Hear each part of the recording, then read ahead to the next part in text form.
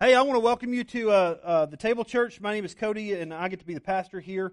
And we're going to be in the Gospel of Luke, chapter 22 today. And so if you have a Bible, chapter 22, if you grabbed one of those Bibles on your way in, on one of the little tables, we're going to be on page 882. And if you don't have a Bible yet, that's fine. The words will be on the screen for you. So while you're turning there or getting ready for that, real quick, just a quick plug. You may notice in your chair or in the chair next to you, there's like an invite card to Easter, and we put those there because we want you to take one of those. I want you to take 5 of them. All right, so steal one from your neighbor, and I want you to invite 5 people this next week. Bring them to Easter next week. We want to pack this place out and talk to people about Jesus. So let's go ahead and get into the scripture today. Luke chapter 22. Starting in verse 47, all of Luke chapter 22 is about the betrayal and arrest of Jesus, mostly about his betrayal, which that's what we're going to be looking at this morning. So, here we go. While he was still speaking, there came a crowd, and the man called Judas, one of the 12, was leading them. He drew near to Jesus to kiss him, but Jesus said to him, "Judas, would you betray the Son of Man with a kiss?" And when those who were around him saw what would follow, they said, "Lord, shall we strike with the sword?" And one of them struck the servant of the high priest and cut off his right ear. But Jesus said, "No more of this." And he touched his ear and he healed him. And then Jesus said to the chief priest and the officers of the temple and the elders who had come out against him, "Have you come out against a robber with swords and clubs? When I was with you day after day in the temple, you did not lay hands on me, but this is your hour and the power of darkness." So let's pray. Lord Jesus, we ask that you would speak to us through your word, that you would speak to us through your actions performed 2,000 years ago, and God, that you would reveal the betrayer that we are, and God, that you would bring healing to how we have been betrayed, knowing that you have been betrayed in a far, far worse way. And God, we ask that you would draw us to yourself. We pray that we would not go the route of Judas, but that we would instead repent and believe like Peter. We ask it in Jesus' good name. Amen. So you may have a seat. Again, if you're just now coming in, my name's Cody. I get to be the pastor here, so welcome this morning. Also, this goes out online tonight at 6, so if you're joining us online, we welcome you as well. And like I said, we want to invite you to invite others, and if you're not comfortable getting back in just yet, if you're joining us online, you can go ahead and share that invite on Facebook as well. So, I've been recently walking, and Lori and I are trying to lose a few pounds before the wedding and everything. So I've been I'm up to 3 miles a day now, and so I'm listening to the Bible. I'm listening to these books and stuff. And so I recently became aware of this app called Hoopla, that if you have a library card, that you can get free audiobooks. I think Jenna Jones told Lori about it, and so everybody's it's fantastic. It's great. Go. It's all free. Get yourself a library card. Get Hoopla. It's great. And so I've been listening to this book, and one of the books that I've listened to is, I don't even know the title of it, but the author's name is Brené Brown. Now, Brené Brown has become popular. She's a researcher at the University of Houston. She's become popular as of late as a shame and vulnerability researcher. She's got some pretty neat things to say. I don't think she goes quite far enough for the gospel, but I thought that this illustration that she gave about the difference between empathy and sympathy was really good. So I'm going to pass it on to you. She said, in our culture today, we have a lot of people who sympathize, but not many people who will go and actually empathize. And she gave this illustration. She goes, imagine you're down in a pit. You've fallen into a pit. You're wounded. You're banged up. You're dirty. And you can't get out of it on your own. Someone with sympathy they would come to the edge of the pit, they would see you down there, like Andy Dwyer in Parks and Rec, and they would say, "Wow, You're in a pit. How'd you get down there? Sorry. And that's it. But someone with empathy would actually come down into the pit with you. Because they're not afraid of your hurt. They're not afraid of your shame. They're not afraid of your dirt. And they've probably been in the pit before, and they also know the way out. They may not be able to carry you out, but they at least will come and spend time with you in it. Now, that I don't know how biblical of a definition, but it creates a pretty good word picture. It's like, okay, that's the difference. Like, someone with empathy will actually get involved in your life. They're not afraid of your pain. You say, well, what does all this have to do with Judas and with Jesus? Well, what Judas does, and if you go back, and I would encourage you to read all of chapter 22 this afternoon. Just go back and read it and see how the story progresses. But what Judas does is deplorable. No one's going to argue that as we walk through this morning. It is deplorable.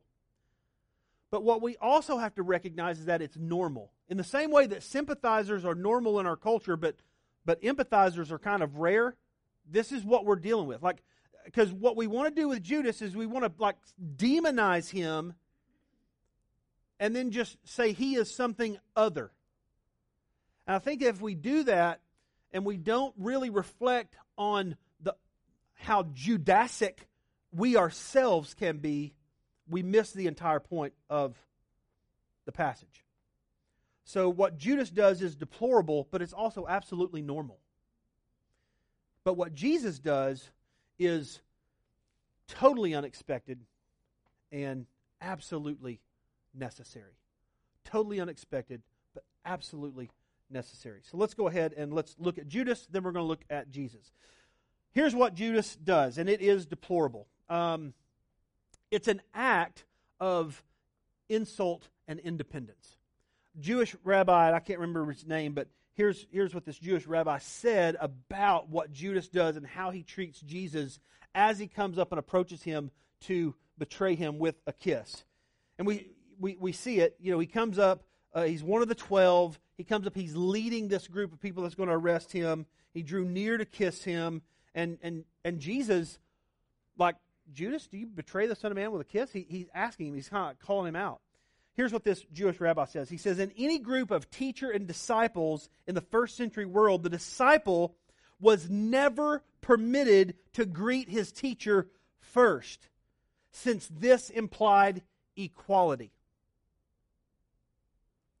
When the coming up disciple would greet the other disciples first and the teacher only last, showing deference in an appropriate cultural way.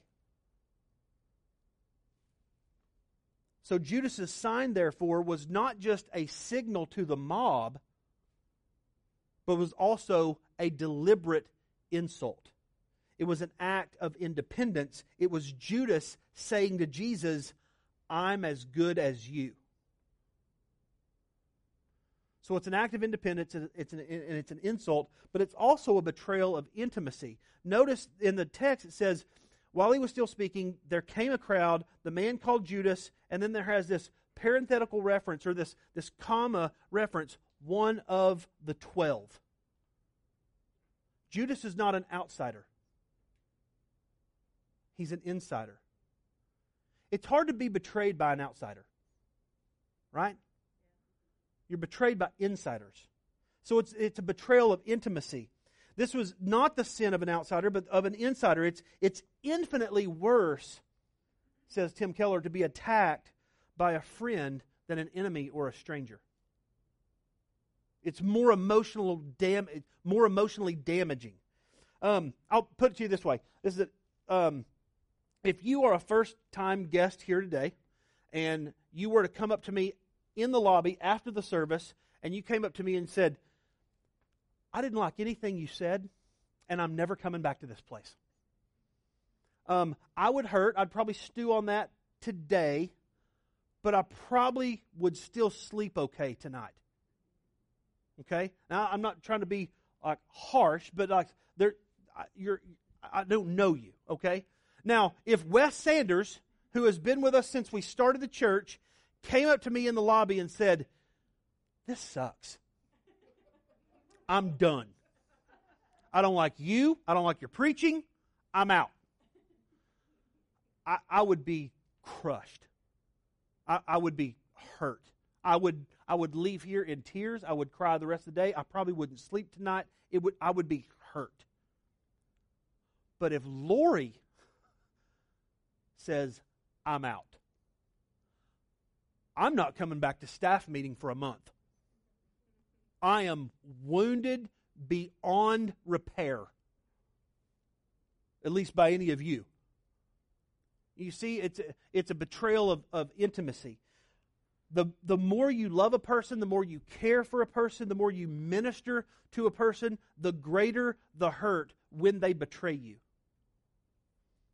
The wound is just deeper.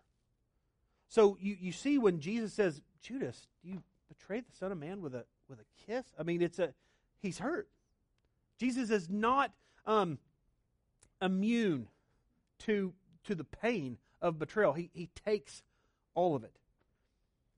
So Judas's actions are deplorable, but they're also normal. And this is the part that I want us to understand. I want us to try to get into Judas's shoes a little bit, because, and I realize this is a scary thing, because what I want you to see is that you are more like Judas than you think you are. And I am more like Judas than I think I am. You see, there's two popular ways to look at Judas, and neither of them are right. Here, the traditional way of looking at Judas, the traditional view, comes from Dante's Inferno, which when you go into Dante's Inferno and he's describing hell, and there's these different levels of hell, and you get to the very lowest level of hell, it's not hot, it's actually ice cold. It's frozen. It's a frozen lake. And there, in that lowest pit of hell, is Satan consuming Judas. That's the traditional view. Now, none of that is rooted in Scripture, but that's the traditional view. We have demonized him. It's like, like there's Judas in the lowest level, and then there's Hitler, and then there's, it's like we categorize it like that. But then there's a more modern view, and this has come about like in the last 100 years, which says that Judas is not to be demonized, but he's kind of like to be set up on a pedestal. He's like the heroic rebel. He comes through in a different light in like the Broadway plays and things like that. He's a heroic rebel. He's a positive guy who is just trying to push Jesus to go a little bit faster. Well, that's not right either. So what is the biblical view? The biblical view is he's a lot like you and I. He's a lot more like us than we care to admit. He struggles to trust God when things get bad. And things were getting bad. He's followed Jesus. He's thrown in with Jesus. He's seen how Jesus keeps upsetting the religious establishment. He knows that the religious leaders are wanting to kill him. He's seen him enter into Jerusalem. We talked about this last week, how Judas was like most everybody else in Jerusalem at that time. They were done with Roman occupation. They were done with Caesar. They wanted a new king, and Jesus was the guy who could do it. He could feed the masses. He could perform miracles. He had power over death. This was the guy that we could put our hopes in. He can deliver our nation.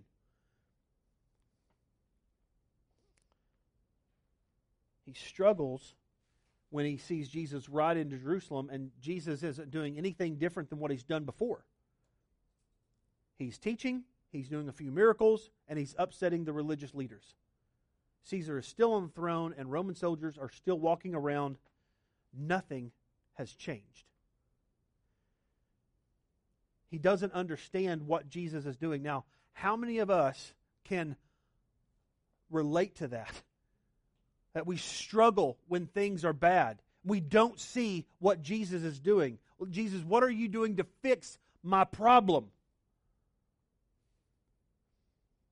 So, Judas betrays him. You see, it's been nearly a week since he entered Jerusalem to the shouts of Hosanna, and Jesus really hasn't done anything kingly. He hasn't led a revolution or a revolt. He's just doing what he always has done. So Judas does what probably many, if not all, of the disciples had considered doing. He gets out while he can. He cuts his losses. I mean, his thinking is like, 3 years of my life I've given to this guy, and he has not delivered. He has not given me what I wanted from him. Roman soldiers still occupy our streets. They abuse our people. Caesar is still on the throne, and Jesus is going to die. I might as well make a little bit of money. Disassociate myself from him, lest I go down with the ship he is captain of and get arrested as well. Judas is just not that unusual. We are more like him than we care to admit. You see, Judas betrayed Jesus because he felt betrayed by Jesus. Now, I'm going to ask a question. I don't expect us to answer audibly here, but have you ever felt betrayed by Jesus? Have you ever felt like, Jesus, this is not what I signed up for. This is not what I thought was going to happen. Jesus, I gave my life to you, and I was told that everything was going to get better, and now that I've become a Christian, in fact, it's gotten worse. My marriage hasn't gotten better, it's gotten worse. My husband or my wife doesn't believe, they're not doing the things, like we're growing further apart. My kids think I'm nuts. Like I used to be okay compromising and going along with some of the things at my job, and now I can't, and it's hard, and I'm being overlooked for promotions. I'm no longer part of the in crowd with the office chatter. I'm being deleted from email threads and text threads. I don't get invited to the parties anymore. They are treating me like Michael Scott. I mean, you know, that's it's tough. Jesus is not going to make you popular. At least not for the things you want to be popular for. But here's what's crazy, while this is also so common, and I think that this is a level of hope that we see earlier in this. It's not recorded here in Luke, but it is recorded in the Gospel of Matthew. In Matthew chapter 26, verse 22, when Jesus is at the table with them, and he says to them, he goes, one of you is going to betray me tonight. Every one of the disciples ask, is it I, Lord? Now, here's what's remarkable about this, because normally the disciples are blind to their own sin, blind to their own potential of betrayal, blind to their own unrighteousness, blind to their own ability to betray. Normally, that's how they are. You have to understand that at the same time at the table, they're also fighting about who's going to be greatest in the kingdom of heaven, and fighting over the seats right next to Jesus. So when Jesus says, one of you is going to betray me, and every one of them say, is it I? This is an amazing thing. And it shows you that for all of just how dull the disciples were and how they come across sometimes in the Scripture, at this moment, they recognized what was going on and how Jesus was really making people upset, and they knew what was going on in their own hearts. This is probably the most mature question the disciples have ever answered or ever asked.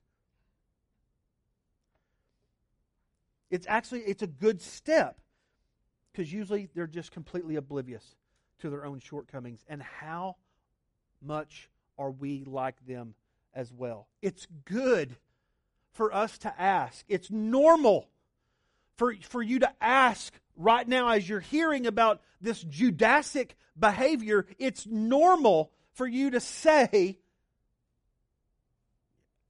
could I do that? That's a good question to ask. So I want to ask you, where are you? How deep will you let Jesus search you? How far will you invite him down into your pit? How vulnerable are you willing to be with the one who already knows you perfectly anyway?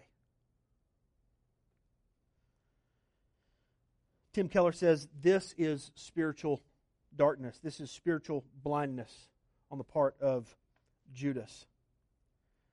And he says, like him, we are unable to trust God when things are bad, which is a terribly hard thing to do. And yet, we're only hurting ourselves when we can't do that. But we're also blind to the way in which we betray the one who loves us the most. So what are we going to do? Who's going to lift the darkness? How are we going to heal this? How is this going to be dealt with? Well, how did Jesus deal with it? Which is the next point we want to come to.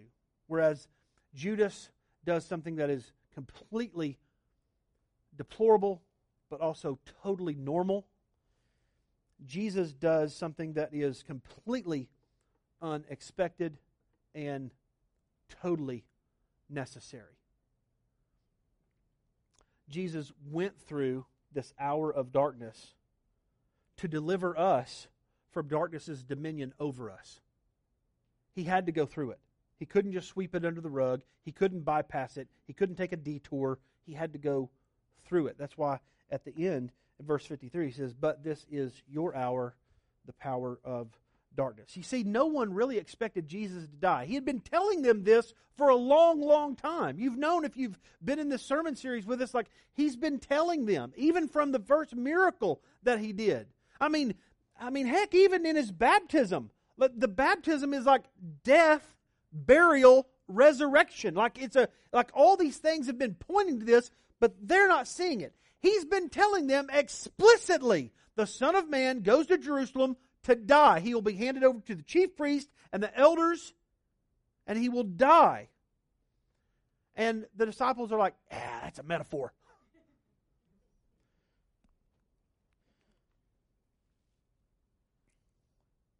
So this is why, in verse 49, when those who were around him saw what would follow, they're like, oh, this is going to get bad. Like literally, the disciples, and specifically the one who cuts off the ear, it's Peter. We're told that in another gospel account. It's Peter who does this. And the reason I bring that up is because we're going to juxtapose Peter and Judas here in just a little bit. But like when they see what's happening, when they noticed as Judas came in and greeted Jesus first, like that would have caught everybody's attention. Like, yo, homie, you can't do that. You can't disrespect him like that. And then that's indicating for the mob, that's the guy. Like, they're all thinking, oh, it's go time. And so this is why they said, Lord, shall we strike with the sword? Which you're thinking like, why were they wearing swords anyway? They were fishermen. What are you doing carrying around a sword? Do you have a permit for this? Is this a registered sword? You know, I mean, it's that.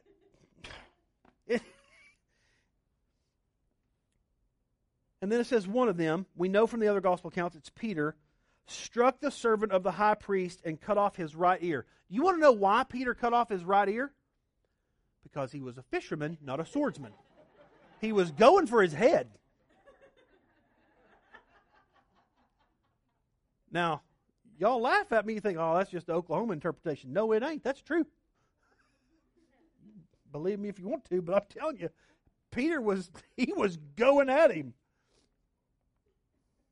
I think he was going there, and the guy ducked, whoop, lopped his ear off. Boom, done. And then what? But look what Jesus said. See that Jesus is doing something that they don't understand, and whatever pain you're in, however you feel betrayed, he's doing something that you probably don't understand, and you may not understand it until you get through it.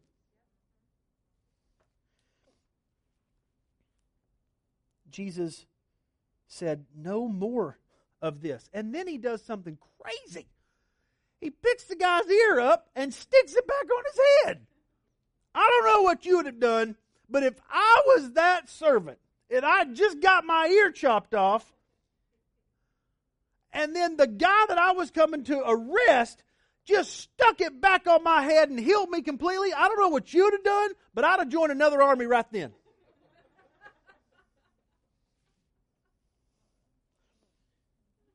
Then Jesus questions them. He goes, have you come against me like I'm a robber with like swords and clubs? I was with you every day in the temple, and you didn't lay hands on me. Like he's pointing out the hypocrisy. And this whole passage is just filled with hypocrisy. I mean, Judas betraying him with a kiss, the arresting him on these trumped up charges. And yet, Jesus submits to it. He goes, nevertheless, this is your hour, the power of darkness. No one expected him to die. No one really wanted that, but that was absolutely what was necessary in order for Jesus to deliver us from sin's power. Last week, I said that Israel's real problem wasn't Rome, it was sin. And sin is our real problem as well. And it's specifically the sin of self-sufficiency, which is Peter. You remember Peter was the one who said, they'll all deny you, but not me. It was Peter the one that cut off the guy's ear. Totally, shall we strike with the sword? It's self-sufficiency. And here's the reality. Until we see our sin for how it really is, we will never see Jesus for who He really is. And until we see our sin in all of its horror and ugliness, we will not see the beauty and the glory of Christ. Well, I think it was John Owen, Puritan theologian, that said, till sin become bitter, Christ will not be sweet.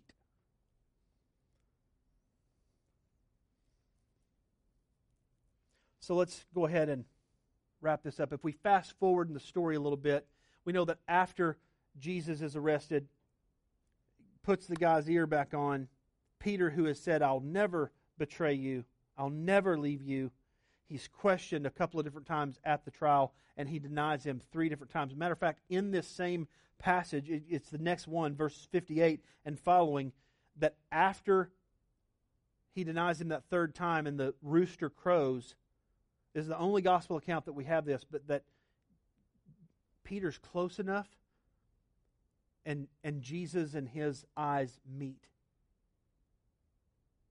after he denies him. Can you imagine that look?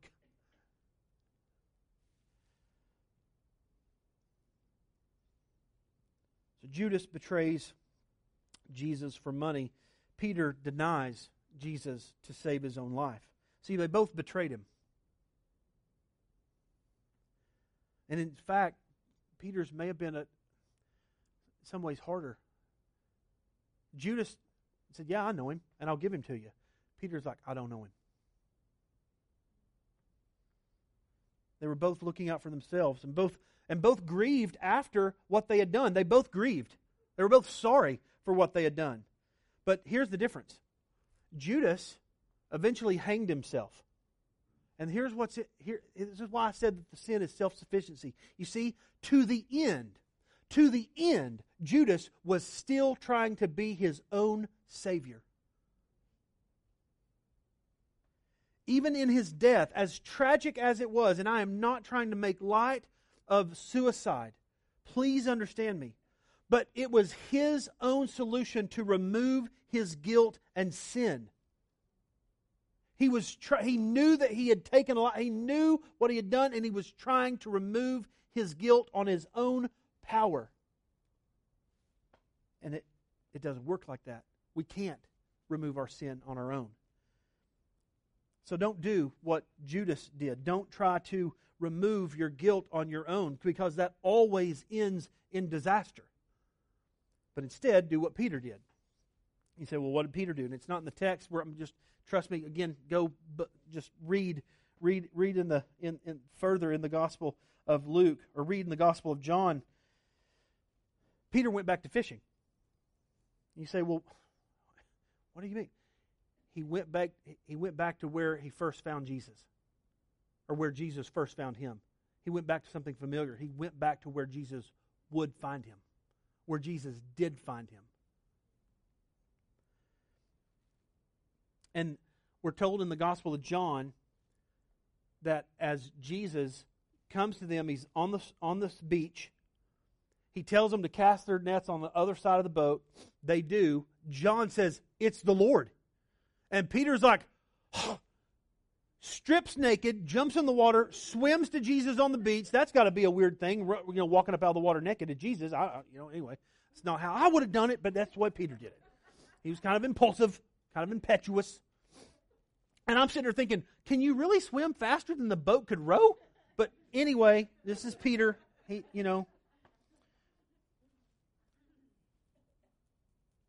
And as he's there on the beach, Jesus doesn't be like, "Whoa, bro, put some clothes on." He doesn't do that. Here's some breakfast. And they enjoy breakfast there on the beach together. And then at the end of the breakfast, in front of all the disciples, Jesus says, "Peter, do you love me?" And Peter says, "Yes, Lord, you know that I love you." He goes, "Feed my sheep." "Peter, do you love me?" "Yes, Lord, you know that I love you. Take care of my lambs." "Peter, do you love me?" "Lord, you know all things. You know that I love you. Take care of my sheep." Now, here's the bad thing about the English translation and the word love. We just hear love and it just rails off us. But in the Greek, it's actually two different words that's going on. Jesus asks Peter, "Do you agape love me?" And Peter every time answers back, "Lord, I phileo love you." You say, well, what's the difference between those words? Well, philia or phileo, it refers to an affection towards friends, but it's also used to refer to brotherly love, and it's developed on the battlefield. This is a love of equals. But agape, by contrast, is a self-giving, self-sacrificial kind of love. A love that disadvantages oneself for the sake of another. And the first two times that Jesus asks Peter, "Do you love me?" he says, "Do you agape love me? Would you sacrifice yourself for me? Would you give yourself? Would you disadvantage yourself for me?" And Peter, he can't say it. He can't say it. He says, "Lord, I love you like a brother." And here's what's fascinating. The third time, Jesus doesn't just keep pressing Peter to I'll just guilt him out of his pit. No. He comes down to him. He asks him twice, do you disadvantage yourself? Are you willing to love me that way? But the third time he goes, "Peter, do you love me like a brother? Do you philea love me?" He comes down to him. He empathizes with him. He doesn't stand there at the edge of this pit that Peter's in and say, "You blew it. Hate it for you." He comes down all the way down. You say, well, why did he ask him 3 times? Peter denied him 3 times. Jesus wasn't trying to help guilt on him, but he was trying to point, he was just moving the layers back, just peeling him back, undoing him. Bringing Peter to the end of himself. You know why? Because that's where you find Jesus, and that's the only place you find him. When you're brought to the end of yourself. So Peter comes down to where Peter is. He doesn't make Peter overpromise so that he'll inevitably underdeliver. Peter has seen who he is. He's seen what he was capable of.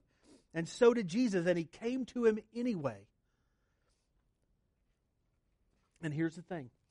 Jesus sees you, and he sees me. He knows what you and I are capable of, and he comes to us anyway. He knows that you've been betrayed by others. And He knows how you've betrayed Him. He knows how you've denied Him. He knows all the ways in which you try to save yourself and rid yourself of your guilt and your shame. He's well acquainted with your self-sufficiency. He sees you. His eyes are already on you. What I'm going to ask you to do is lift your gaze and look at Him. Just look at Him. Because there's no one who has ever loved you the way He loves you. There's no one who has loved you in such a self-sacrificing, self-giving kind of way like Jesus has loved you. Yes, you have betrayed Him, and yes, you will betray Him again, and so have I, and so will I. But that will not stop Him from loving us. So when you get to the end of yourself, that's where you find Christ. Tim Keller says this: the gospel is this: we are more sinful and flawed in ourselves than we ever dared believe. And yet at the very same time, we are more loved and accepted in Jesus Christ than we ever dared hope. Let me pray for you. Lord Jesus, I pray that you would help us to come to the end of ourselves today. God, for those that have never entrusted themselves to you, God, I pray that you would undo them today and bring them to the end of themselves. God, for those of us who have slipped back into self-sufficiency, God, that we are, you through your word today, you've helped us be aware of our own Judasic type hearts. God, I pray that you would continue to draw us to yourself, to bring us to repentance and faith and renewed trust in the gospel, not in our own inventions, not in our own willpower, not in our own ability to remove our sin and shame. And that, God, we would look to you as we sing. And God, we would look to you in communion, and we'd be refreshed and encouraged. We repent again and believe the gospel afresh and anew. God, deliver us from our Judasic hearts. God, give us the faith of Peter to just own up to our shortcomings of where we're at and just receive grace upon grace. For our joy, we ask it. For your glory, we ask that. Amen. So here at our church, we take communion every Sunday, and I'm going to encourage you that if you're a baptized believer, come down the center aisles and get one of the cups. You can take that wafer that is symbolic of Jesus' body, His perfect righteousness, His sinlessness that He has imputed to you as a Christian through His shed blood on the cross. Because He died for your failure, for your sin. That's what communion is. So if you are a baptized believer, we invite you to take communion. If you're not a believer, or you haven't been baptized yet, we want to invite you into a conversation. You can come talk to me here on the front row while the singing is going on, or if you want to wait and find me out there in the lobby, I would love to meet you, would love to talk with you, or set up a coffee a time where we can work through that. And after we're done with communion, we want to invite you all to stand when you're ready to sing as a congregation, to help the band out today, to look to Jesus, to sing to Him. So, when you're ready, come take communion, go back to your seat, and whenever you're ready, stand and sing. Look to Jesus.